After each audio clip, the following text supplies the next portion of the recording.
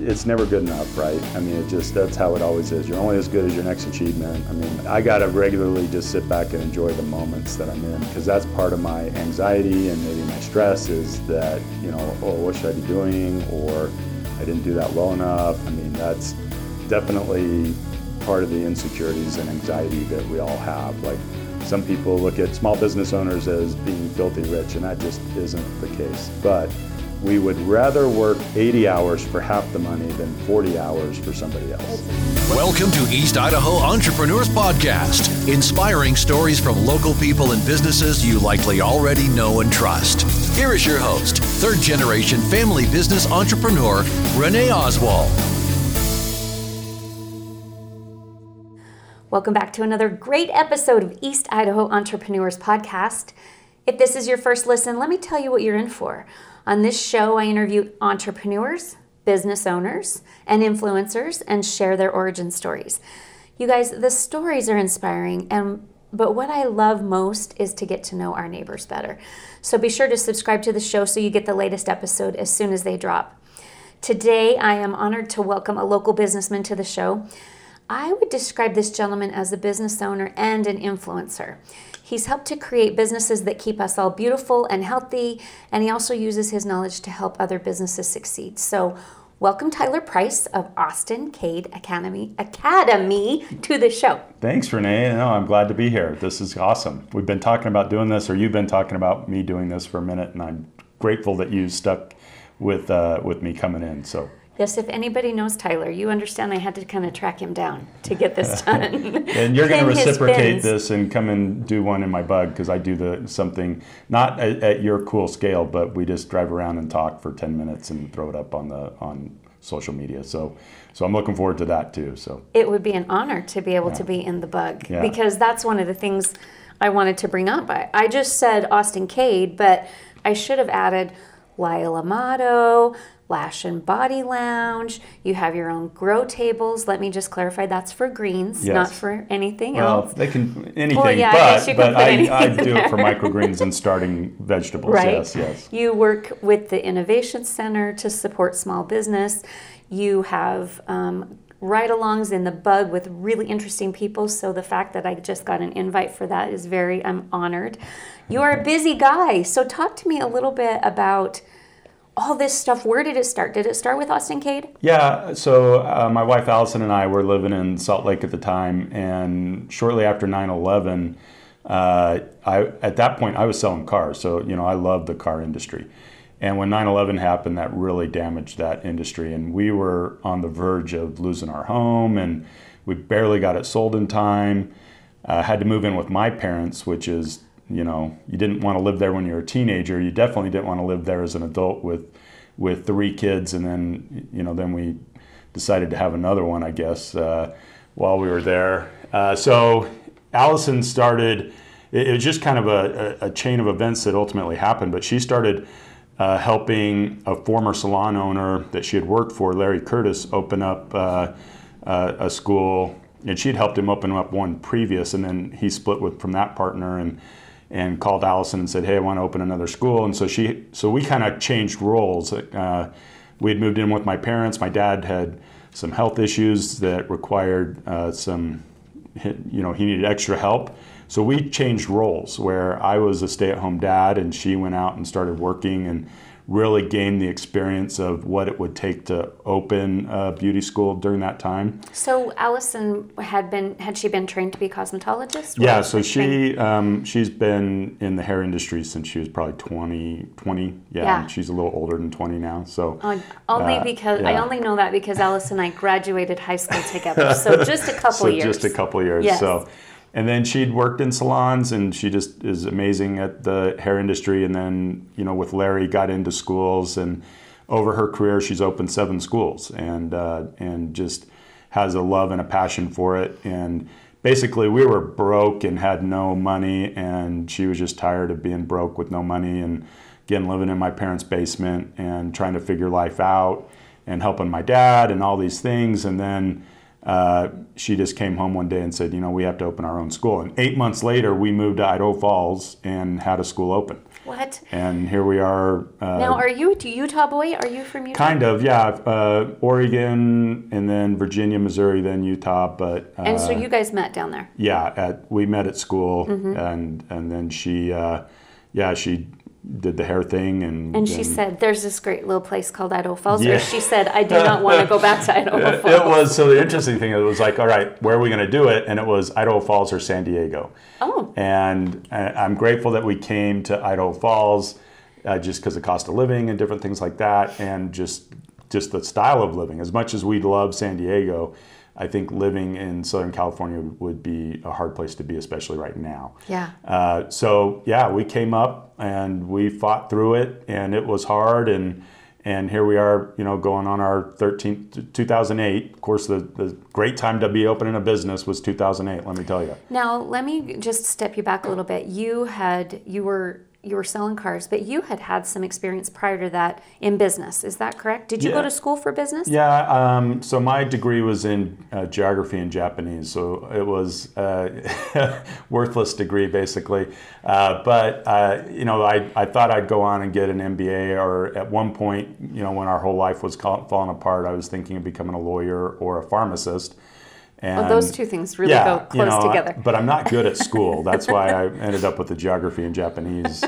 So got it. Ultimately, I'm grateful that my wife had some drive and some ambition and some skill set, because together, I've been in sales and marketing and done some things in small business. And a lot of my stuff was even quite a bit smaller than what we're currently doing. But sales and marketing has always been where I've lived in that So arena. Each of you, it looked like you each had a lane in being able to start this school. She came with her expertise, obviously, around the beauty industry, and then you were helping with this business side. Yeah. So in marketing, and then it's just sitting down with people and understanding what is their dream of working in the beauty space, and how can Austin Cade help facilitate that. So we're kind of unique. I think there's a lot of great schools in the area. I don't have anything negative to say about competitors. We work on things together, and I have friendships with them. But we really have a focus not just on the craft, but we have a business curriculum that I believe really sets people up to go be successful. In many colleges, or trade schools, they don't. They train you in whatever, and then you have to go figure it out. And we do have a very systematic, this is how you go make money at it. And we got kids making over $100,000 a year. And they're doing the heavy lifting, but I'm going to say that between the skill set that Allison and our staff offer them, and some of the business acumen that we then discuss with them, that it really puts them in a position to go out and succeed. There's so many things I love about what you just said, but what I completely love is the talk about the trade, because obviously, as the owner of automotive repair, we deal in that same kind of thing. We have technicians that make over six figures, and I don't think that people really understand the potential for income in the trades. Yeah, no, trades are honestly where it's at. Like, if I could go back in time, I would have been probably a welder. I probably would have been welding or a mechanic, because I like old cars, and I can get them about halfway there, and then it's like, then I got to have someone come and save me. So, well, this is why you didn't want to become a mechanic, because you wouldn't have liked those old cars anymore. Yeah. You can still like them and enjoy them now. Yeah, because it is, when you have something that you love and then you get into it like that, all of a sudden you don't love it quite so much sometimes. So. Well, it seems really critical especially in the beauty industry trades. Many of them are independent. Like, few of them go and are W-2 employees anywhere. They're all self-employed, sole proprietors usually. Yep. And if they don't learn that, how do you figure it out? Yeah, and they don't. They just kind of go and make money each day. So at La Amato, just to maybe shift gears slightly, and then this Lash and Body Lounge that we're opening, which is going to be focused more on eyelash extensions and skincare and things like that. The model is that they are their own business, but then they get stuck with a coaching session from me about every other week, where we look at analytics, the most important one being, what is your rebook percentage? And then we look at, and I just try to reverse engineer, what dollar amount do you want to make annually? And then we just reverse engineer and say, okay, your average ticket price needs to be at this. So, just in one of my coaching sessions recently, it was, someone wanted to be at $75,000, which we can definitely do that. She only wants to work 40 hours a week, which I prefer to work less. And so it just came down to she needs to be at $37.50 a transaction. So seems easy. Yeah, and she's pretty right there. Like she's $30 for a haircut, which is high in our place. So then once you factor in a tip or sell a little bit of product, we're right there. So it's just like, all right. So then the focus continuing to become, okay, make sure that we reschedule this client's next appointment. But in addition to that, we got to get them some product out the door with them. And by doing that, then all of a sudden, and this is a single mom, that all of a sudden she's taking care of all of her stuff. She's being able to do that. And so that's, being around Austin Cade for as long as I have, I've had now some graduates that are coming back and looking for more than what they've had. And so Mia Garcia is who I opened up Lyle Amato with. So Lyle was my grandfather and my dad's first name, and Amato was her grandfather. That's where that came from. That came from. Well, so while you're talking about there, where did Austin Cade come from? So Austin is our son's name, and Cade was our original partner, the Brandy and Brian Cornelson. So this is a thing. So we kind of look at taking names because it means something. Well, Lash and Body Lounge. So that was already, that's another graduate, but she already kind of had that established down in Salt Lake, so we just stuck with that. I guess so. But yeah, so that was a break from the trend, I guess. I guess so. But yeah, these are graduates that want more, and they're doing a lot of the heavy lifting, and then I recognize that. But I also bring a lot to the table in terms of the marketing side of things and the development. So do you create the space and they rent that from you? Yes. Yep, and then with that they get the coaching. Yep. So if you're going to buy a space in one of Tyler's things, you're going to get Tyler with this. Good or whether bad. You want it or not. Yeah, good or bad. Because I imagine there's some of those conversations that are like, oh crap. No, because it's a discipline too, because they are their own business, and you'd be surprised even within my kids, they schedule themselves and then they don't want to get up and be there at 8 a.m. I know. Well, the conversation's pretty simple. I'm not the one that scheduled you to be there at 8 a.m. You're the one that scheduled you to be there at 8 a.m. If you're not there at 8 a.m., go find another shop. And all of a sudden they're there at 8 a.m. But there's some love in that too. I mean, they do appreciate the fact that I hold them to the fire a little bit. Yeah, right. But the kids are making more money than they've ever made before. The future is really more than just standing behind the chair. I keep, the conversations are, when you get to be 51 like me, if you still are required to stand behind the chair to make your money, you did it wrong. And so we are trying to develop some things that would allow them to still work behind the chair and do the craft because they love that, but also look at some other ways in which they can, because there's a lot of ways in the beauty space to make money than just providing services. Well, I'm sure it's billions of dollar industry because we all know we all got a break from getting our beauty done. Oh, yeah. With a forced break. Yes. Of which we hated. Yeah. And I mean, we all have nightmares.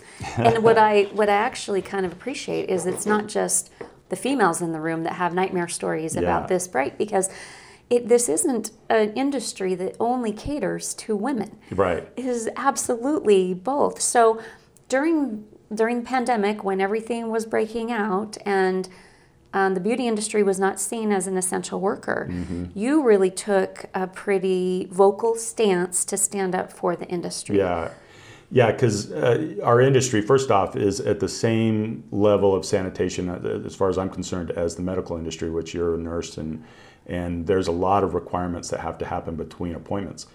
So initially I played ball and we said, yeah, okay, we'll close our doors like everybody else. Yeah, like everybody. The kids were dying. I mean, these are kids that just, that's how they make their money. Every single day they have to get up and grind, and they love the grind. And the PPP loans, things were not available to them. Yeah, so we didn't qualify for anything, just the way that the structure is. And it's not good, bad, or indifferent. That's just how we've chosen to structure the business. And because we've structured it and they're what they are, meaning sole proprietors. Yep, they really didn't qualify. A couple of them got some EIDL grants of $1,000, which hey, they'll take it, and they needed it.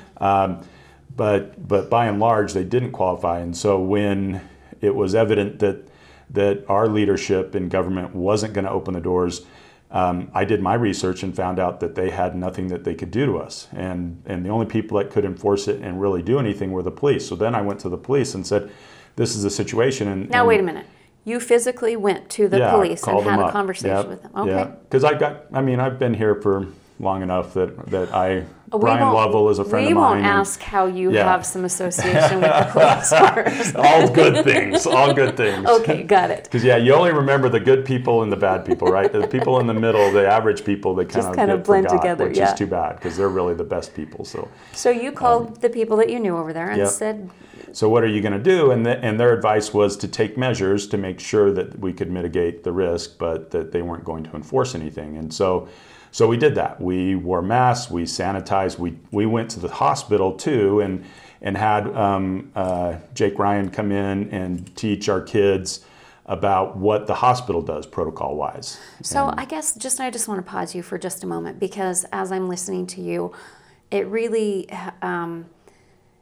I really respect the way IFPD, because it was the Idaho Falls Police Department. Yeah, well, ours was Bonneville County, but IFPD was the same way. I mean, they really, I think there are other police departments across the country that would have potentially did take different stances than that. Even as close as Boise. They would have, and even as close as Sun Valley, they were not allowing to happen what we did. And they were being really heavy-handed with this. Yeah. So kudos, police, for handling it this way and allowing you to use your brain and use proper procedures. So please go on. You talked about making sure that you're using universal precautions, cleaning your cleaning equipment. the stations, and that was just common. That just was happening. So what we changed was wearing masks, sanitizing our clients' hands, sanitizing our hands between clients, and asking the client questions in terms of, have you been exposed? Do you have a fever? And so the first one that came in that said, I have a cough. We'd gone on a few weeks without anyone answering positive to our questions. And so then the kid, I happened to be standing there, and Amelia looked at me and go, what do I do? And I said, you boot him, unfortunately. Because that's money. Take a risk. And she wasn't mad about it, and the client wasn't mad about it either. And it was just like, all right, well, come and see us in 2 weeks. But so in the industry, though, I mean, this seems like this is exactly what we would want, somebody to stand up, be the voice for the industry. But you had people within your industry that were very upset with you. Yeah, that was the saddest part for me. First off was our governor acting like he could take our license, and he did. He scared everybody. He scared everybody, and I was very vocal in saying, come and take my license. I want to see you do it, because he couldn't, and he knew he couldn't. And so he always used words like may and they could. These it was kind of never veiled threats. Will. If he says will, say will. Don't say may. Don't put fear into your management or government style. But then, people were calling the state office from our industry and saying, this is what these people are doing. And the state office would say, call the police. And so then they would call the police, and the police would say, well, call the state office. And so that's to me, that was the biggest disappointment, where people are disappointed that I opened my doors. No, I mitigated risk, and that's all. And I took risk on by opening my doors. You sure did. And we will do it again. We will never close our doors ever again. Yeah. I mean, that just won't ever happen. We will put policy and procedure in place, and the customers will make a decision. Because the second that we let government or anybody tell us how to live any aspect of our life in that manner, it's not a good place to be, because it becomes a really slippery slope. So, well, I think you speak for so many industries and businesses, because, I mean, fortunately, automotive repair was considered an essential business. We didn't have that same impact that so many businesses had. But I think you would have a line of people standing behind you now saying, we can mitigate this risk. So much of the unknown caused fear, and it was unfortunate to see, especially individuals in your industry, kind of cannibalize each other. They just, it was just... And they were nice to my face, which I appreciate, but behind the scenes, they were doing what they were doing. But we had a World War II vet that came in to get his haircut when we opened up, and because he had some place to be to get his photo taken. And so honestly, that was someone that was at the biggest risk. Yeah. And we felt a responsibility to make sure that during his service that we weren't causing Can you imagine? anything. Yeah. Yeah.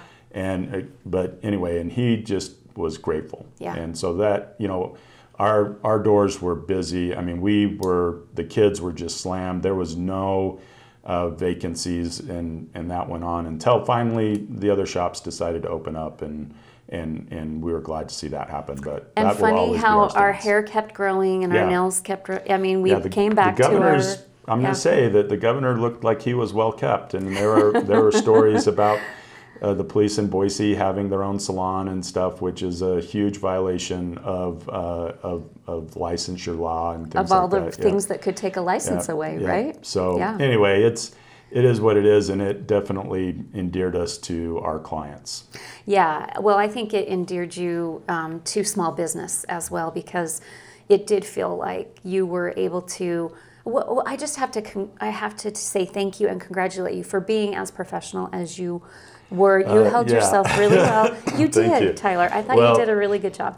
There was one rant that my friend Brian Magleby called me after I did live, when he said, you may want to consider taking that down, which Brian always gives me good advice. Did you because take it down? I did, because I was at a place where I felt like I was the only one. Yeah, and right. It was a lot of stress, I'm going to say. It was not, it had aspects of it, honestly, that were kind of fun, like you were just standing there looking at the government telling you can't do what you think you can do, but I'd like to see you try.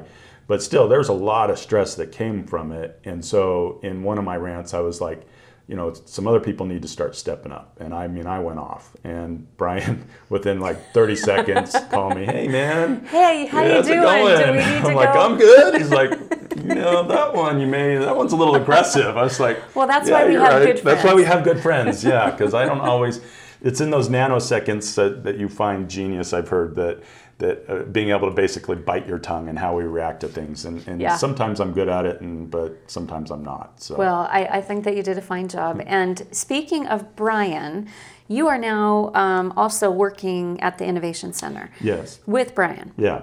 So talk to me a little bit about what you're doing there for businesses. So and it's with the Small Business Development Center, and Brian's kind of connected to both. But I'm basically in here trying to help businesses that have been affected by COVID and looking at strategies. Initially, it was helping people make sure that they filled out their PPP and their EIDL and Idaho grants and different things like that. Now, pretty much all that's kind of come and gone.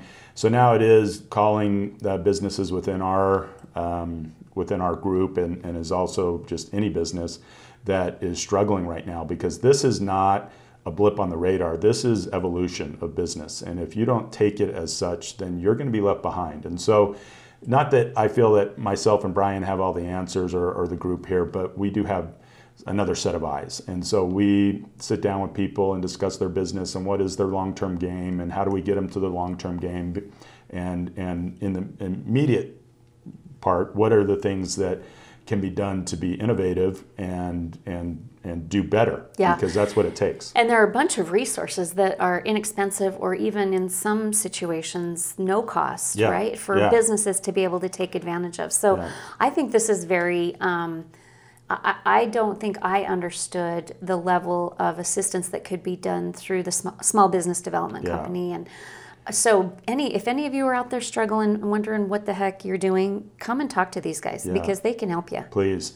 And there's other resources too, that we do have some loans that we can direct people to, and different things even for startups and whatnot. So it's all designed to create more sustainable business and jobs here in Eastern Idaho. Have you found that there are more financial incentives and things available since COVID? So, there's some things that have kind of come and gone again, like EIDL was there, Yeah. that if people could get that money. And I was talking to one business where they got the grant side of it, but they didn't take the loan side of it. And the loan side of it was just the best terms that you could ever. If you needed money, That was the loan to get, because I mean, banks won't do those loans. It was a 30-year note. It was a first year without any sort of interest or payment, and then it was, I think, 3.25 or 3.75. And those are done. And EIDL's those are done. kind of done right now. If they qualified for the EIDL grant, they probably still have time to get the EIDL loan. But we'll see what happens, because I think, even here in Idaho, there was $300 million that was set aside for grants for businesses that didn't qualify for PPP or EIDL, and gave away $75 million. So now they're looking at $225 million. And the SBDC, we meet collectively as a state through Zoom twice a week. And we just recently had this call, what should we ask the governor to do? And my thing was, grab that as much of that money as we can and let's set it up into microloans for small businesses. Yeah. Because the RDA down here is doing up to $50,000 loans you have to qualify for, but it can get you going, and they create jobs every year. Yeah. Well, it's an interesting dynamic change with some of our businesses, surprising, that are going away because of what has happened with COVID. Yeah. But opportunities, just like in 2008, so many great opportunities were created because of the downturn in the economy. So let's hope we see the same. Yeah, no, there's one of our clients that we met with, and it's the Mexican ice cream place, I forget. However. Gabriel is just an amazing guy, and he's actually a computer programmer that does quite well doing that. But he's figured out his trailers are just killing it, and he's making the ice cream, and he's got people coming to him saying, hey, I want you to manufacture, or I want to buy ice cream from you, and really great product. And I wish I could say the name, but it's over by the Old Smiths. So anyway, it is. He was in your bug once, wasn't he? Not yet, but okay. I'm going to get him. Okay. I am going to get him in the bug. So, okay. But Gabriel's doing great stuff, and I'm embarrassed that because it's a long and it's a. Well, you got your degree in Japanese, not Spanish. Right. Yeah, there we go. but no, just to see that companies that, and even our friend Andy Johnson, that here he is trying to open up an event center and it can't open, but he's figured out a way to do virtual conferences and events, and so it's those types of people that are really doing great things for our area. So. Yeah. Well, hang in there, everybody. Yeah. Don't give up. Yeah. So talk to me about this obsession with VWs and the whole, how did this start? Yeah. Go with interviews in the bug. So I was doing mine before Jerry Seinfeld was doing his. I'm going to say that. Okay. But Jerry's are way cooler than mine. He gets better cars. He's a lot funnier than I am. But my dad restored two bugs when I was before I got my driver's license, a convertible and a hardtop. And so when I got my driver's license, he let me have the convertible. I could drive it, right? Yeah, of course, it's still his. So 16 with a convertible in high school, and so that's where my initial love came for Volkswagen. But I was skipping class because all the girls were like, "Oh, that's cool, let's go." I'm gonna go for a ride. And so then I thought I was really cool. But, well, you were. Yeah, but then my dad just said, "Oh, you can't go to class. Well, then you don't really need a car." And I came home, and someone's driving off in it, and I'm like, "Hey, someone just stole the bike." He said, "No, I sold it." And the funny thing is, like about a year ago, I saw that bug up on KSL classifieds for sale. And I was like, I hate that car. No, I hate that. I loved that car when I had my freedom. But because the second I didn't have it, all of a sudden these girls didn't think I was so cool anymore. Oh, man. So it definitely. You were being used. Yes. Well, that's a shame. But he did keep the hard top, and I learned a valuable lesson, and I own bugs. I kind of love your dad. Yeah. That was pretty bold. Yeah, no, that's how he rolled. He passed this year. But he had a long battle with diabetes. But no, he was just, if you were going to do something, you had to do it the hardest, most difficult, inefficient way to do it to really appreciate the outcome. That's kind of one of his philosophies. And he was definitely no nonsense, because it's like, all right, you can't go to school? Well, then ride your bike where you need to go, because you're not going to get this car. So, I love that. Yeah. Did he inspire you to be this independent kind of entrepreneur guy? Yeah, he was really amazing. He had an ability to look at businesses, and he would buy struggling businesses. And in fact, most of the business, we lived in Salt Lake, and most of his businesses were either in Southern California or up in Portland, Oregon. He had a factoring company. And anyway, he would buy businesses that were struggling and either turn them around, or as he would do the due diligence, he would see that there was more assets there that could be liquidated to make money. So one way or another, he was going to make his money. So, but he was, in my opinion, a brilliant business mind, and he was pretty gutsy and just did stuff. And yeah, I think when I look at my brothers and myself, we definitely learned a lot from him. He wanted me to be an accountant, but I don't know how to add, so it's just because that's what he was. Yeah. Yeah. Uh-huh. So, but that's why he was what he was too, because he could really go in and from an accounting standpoint really say, well, they only want $1 million, but they have $3 million in assets. So yeah, this deal makes sense. Yeah. And if we can turn the business around, then even better. So yeah, that's great. Well, I think it's always nice to have. I'm sure he cheered you on from behind with all of this stuff that you're doing. Yeah, no, he was always super supportive in all the things that, even moving to Idaho, he was a big supporter of that, and we regularly had conversations, and It's because he wanted you out of his basement. Yeah, that was probably part of it. Okay, so speaking of being in your basement with your wife and kids. Yeah. How is it to be in business with your wife? I'm asking because obviously there's a lot of us who have family businesses, and that dynamic can be all over the place. Talk to me about that. How have you guys made that work? She regularly has to tell me to quit acting like a baby about stuff. But she was probably doing that before you were in business. Yeah, but it's been hard because, but great at the same time. Like she goes on her own vacations, and sometimes she invites me, but usually she doesn't. So it's kind of like that's how we get away from each other maybe a little bit. Yeah. Like I wanted to drive my bug from here up to Roosevelt Arch, which is I saw you did that. Which was, no one wanted to come with me because they didn't believe in my bug. And, What?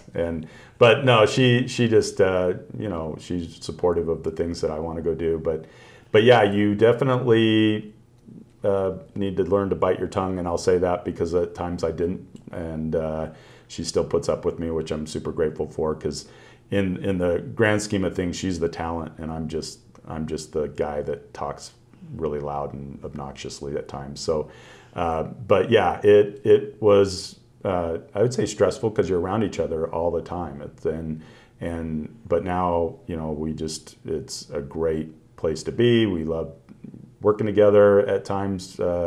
Still, I'm trying to leave Austin Cade, and she supports that.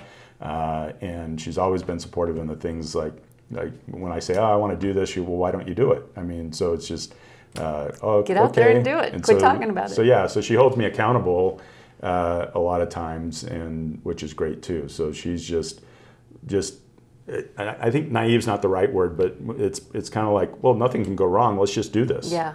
That's kind of the mentality. She's a risk taker. Yeah. That's nice to have that. Yeah, but she doesn't view it as risk. She just views it as what? We're just doing this thing. What? There's no risk involved. What are you talking about? It's going to work out. I admire people like that, because I think so many of us overthink things and can just paralyze ourselves with the what ifs. Yeah. And so when you have someone like that in your life that can just say, let's go.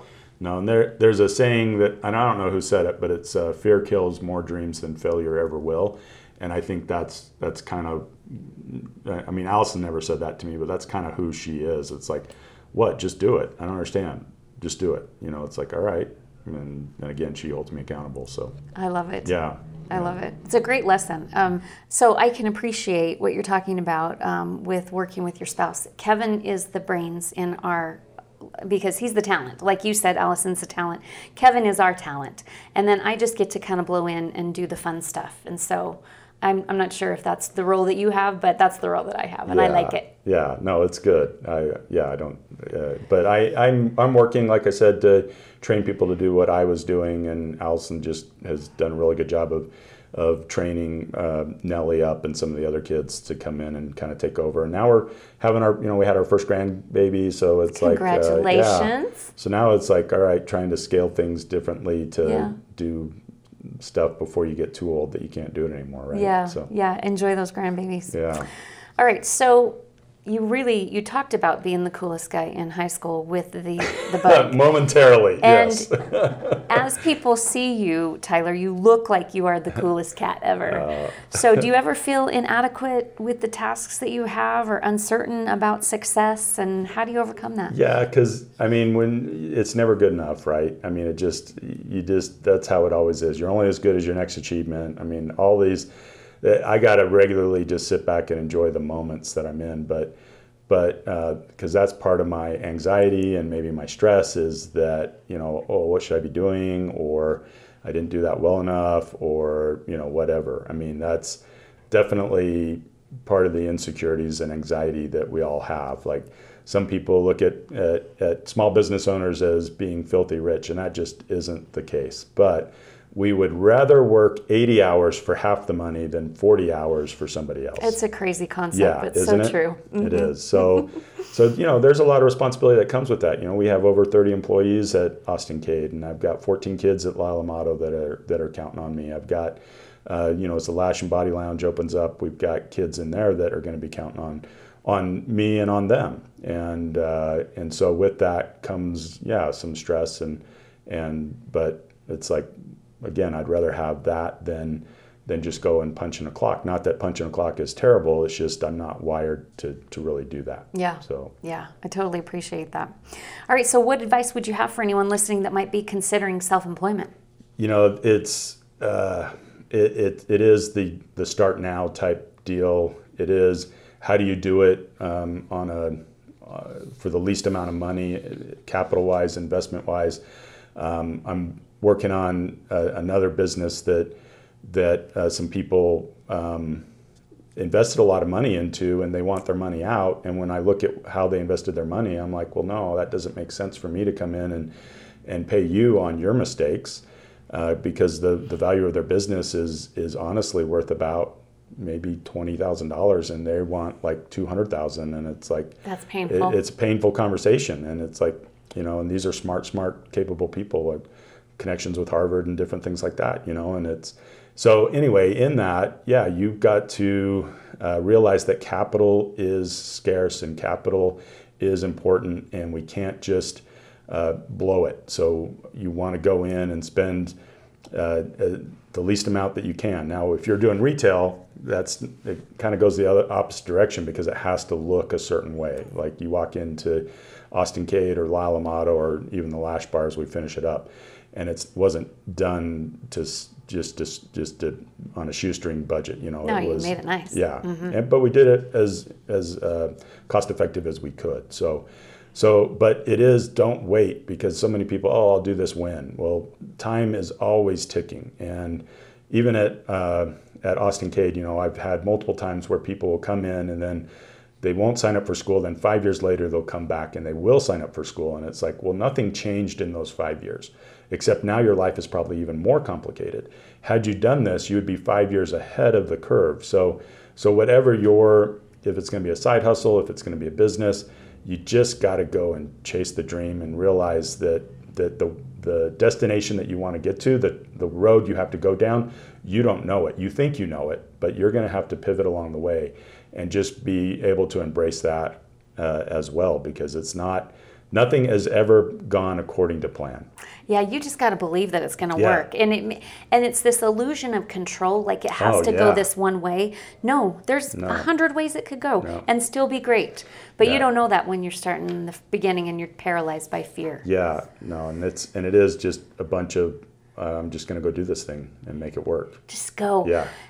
I if I pulled out, I can't remember what episode this will be for yours. I think 75. Nice. But if I look back over the 75 episodes, I would say 85% of them have given that same advice. Yeah. Just do it. Just do it. Yeah. Just do it. Yeah. So I love it. No, and that's it. And then just because it's the learning process along the way, and the failures that you face aren't. Like, everyone's so afraid of failure, and I did a little TEDx talk years ago, just kind of get outside my bubble, but in it, basically, I'm just saying, no, failure loves us, because it's just the friend that's saying, whatever you want, you can have, you just can't do it this way, so figure out another way, just pivot, and you can have what you're seeking. So again, that's why failure loves us, because whatever we're trying to accomplish, the road we're going down, we just need to pivot along the way, and we can still gain what we want, but we're afraid of failure, and we're afraid of fear, right? Yeah. Oh, such good wisdom. Thank you so much. Okay, so tell us about the grow tables and the greens, because I know this has been a big deal in your life. So it doesn't fit all the other stuff. No, it's so if I could have it my way, I would be some little boutique farmer type guy that lives on what I produce and sells some of it, and so just along the way, as I was just working, I kind of got overweight, and I was almost 300 pounds. And we have an old home on the numbered streets, and I was walking upstairs and I got winded. And I went to my scale and got on the scale, and I was 298.8 pounds. And so I was like, no way am I going to get to 300 pounds. So then I started doing some research, and it's all, the secret to losing weight is diet and exercise. So they're right. They're not lying to us. They're not lying to us. So I just started growing microgreens, which is, where you grow whatever you're growing to, it's bigger than a sprout, but it's not getting the cotyledon leaves. But what led you to this? It's not like, you didn't go to Weight Watchers. No. You went to microgreens. Yeah, that's again, not the first place that people go. Yeah, my dad taught me if you're going to do something, you have to do it the most complicated, hardest way that you could possibly. You got to grow your own food. Yeah, you got to grow your own food. And so it is. It's just like I just started researching it and seeing that, hey, these people are doing this. And then I just jumped in and started doing it. But then, so you're taking these seeds and you're growing them in a 10 by 20 tray, and you're growing them in a really condensed space. So, and then you about 8 to 10 days to 12 days you're harvesting, and they taste awful, but they make you feel good. Huh? Yeah. This isn't selling me on this. No, but it's the feel good part that okay. should, right? Yes. Because I can't imagine like meth tastes good, but people still good point. Adjust it, right? Touché. So yes. Anyway, terrible example, but. So then, just in growing them, though, there's not really anything that's been designed to really grow them, because you got to water them, and you got to water them the right amount of water. You can't give them too much, you can't give them not enough, and so it has to be just right. And so I just developed these tables that allow me to flood the table, and then the water wicks up through these trays that have holes in them, and waters them perfectly. And so, and then I'll sometimes grow it because I have chickens, and I'll grow sunflowers is actually really great. Sunflower, and yeah, you came over. Oh no, you didn't. Never mind. I keep saying that there was a group of people coming over to have a sunflower salad, and I screwed up the. It wasn't me, but now I know that's an option. Yeah, you and Kevin need to come over, and we'll get it going. So. But sunflowers grown in microgreen form is actually really amazing. It has high protein. And so then it's just blending it and putting it in salads and whatnot. And so did you just research this and figure all this stuff out? Yeah, there's a lot of great content on YouTube and some people that do it. And it's a couple $1 billion a year industry, kind of emerging, I would say.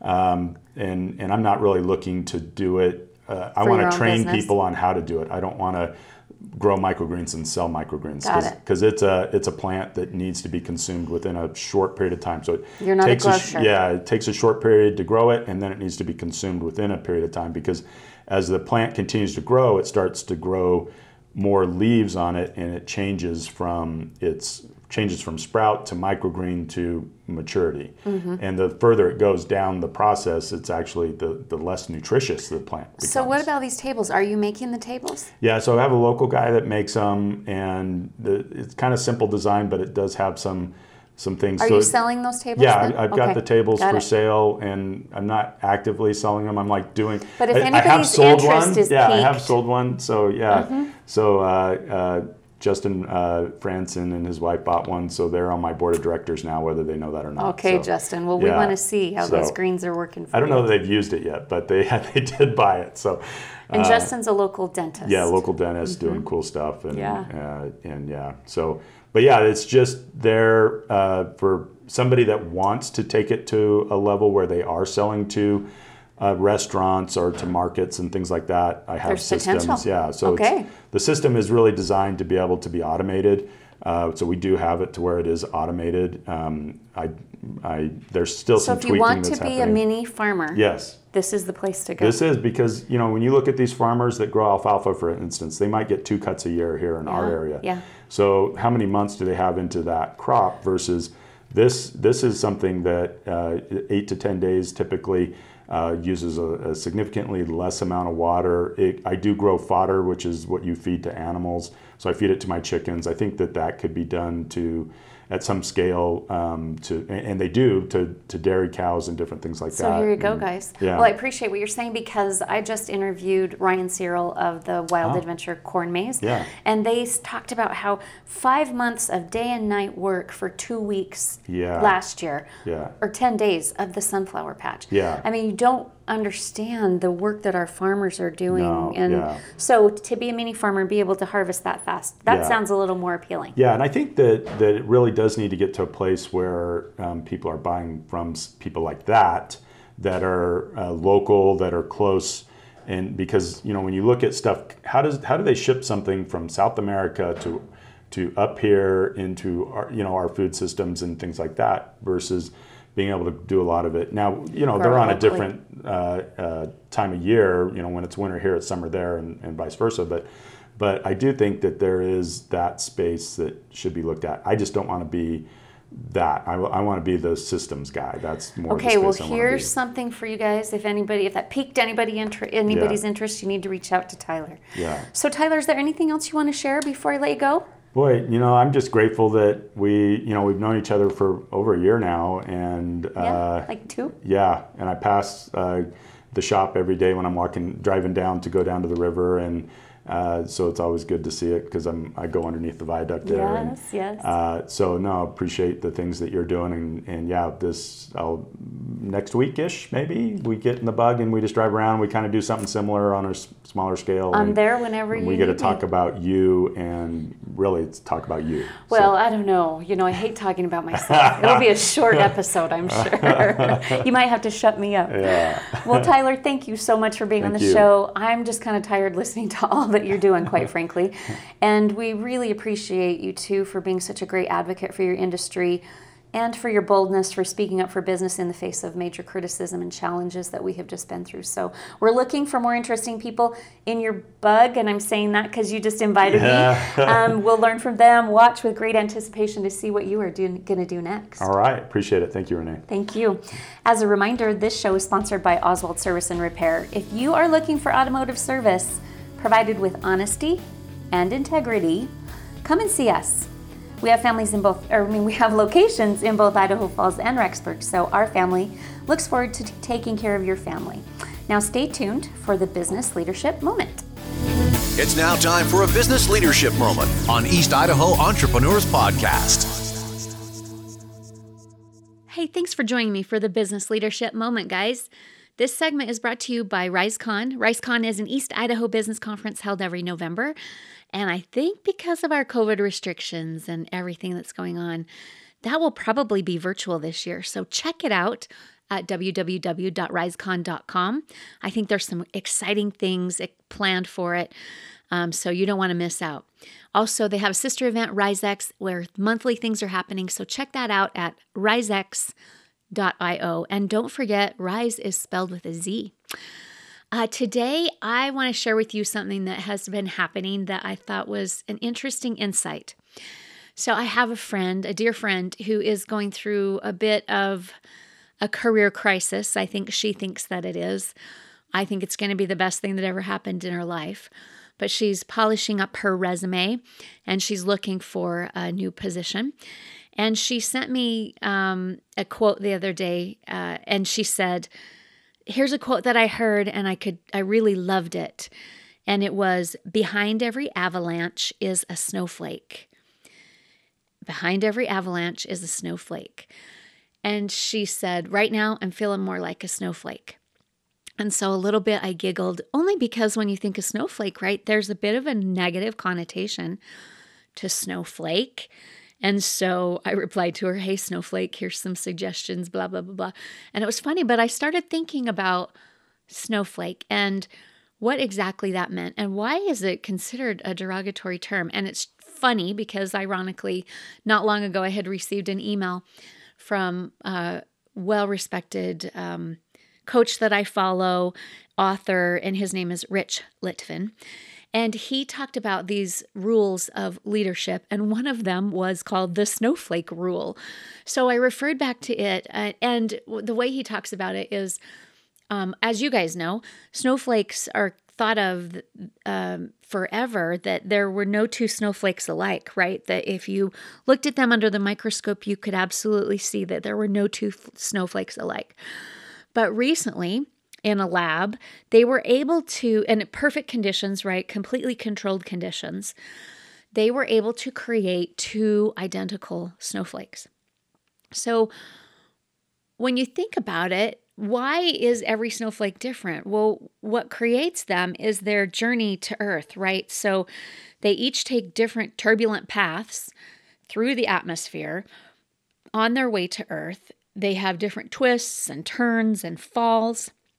And it gives the snowflake a very unique symmetry, actually, but a unique design. And it's special to them because of the journey that they've taken. And so that was what Rich was saying. He's like, your job as a leader is to be unique. And what makes you unique is your own turbulent path through life. Every twist, every turn grants you your unique symmetry. And so don't hold that back from the world. From wherever you are leading, whether that's in your home as a parent, in your family, whatever role you have in your family, in your community, and obviously in your business, your career, whatever leadership role that you have. So many of us, we have all these leadership books, and there's nothing wrong with them. Man, I've learned so much, and I have some ones that I just hold on to for everything. They're great guides, and they teach us amazing things, but they aren't you. They haven't been through the exact journey that you have been through. So we take all of that advice and we apply it in our lives, but don't think that we have to be like everybody else in order to be successful.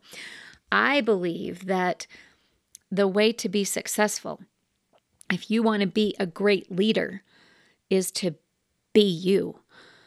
Take the advice of others that you can learn from, and then use your life experience and be you. That's what people want. That's what people who are in a position to look at you as a leader, they want to know that you're human.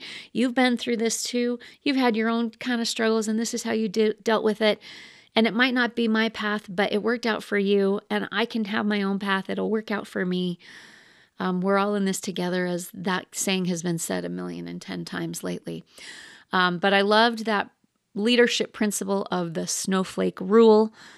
And I think that we should embrace that saying of being a snowflake and lose that negative connotation. I know that's because, people think it's negative because I'm so unique. You have no idea what I'm going through. I'm special and you should treat me that way.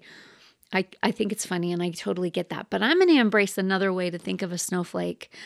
And that is, I am unique and I want to be a great leader. I'm going to embrace those principles of my uniqueness and go out there and change the world. So to all you snowflakes, go do your thing. You be you. Thanks for joining me here today, and we'll see you back here next week. Have a great one. Thank you for listening to East Idaho Entrepreneurs Podcast, proudly brought to you by Oswald Service and Repair for all your car care needs in Eastern Idaho. Let our family take care of yours. www.oswaldserviceinc.com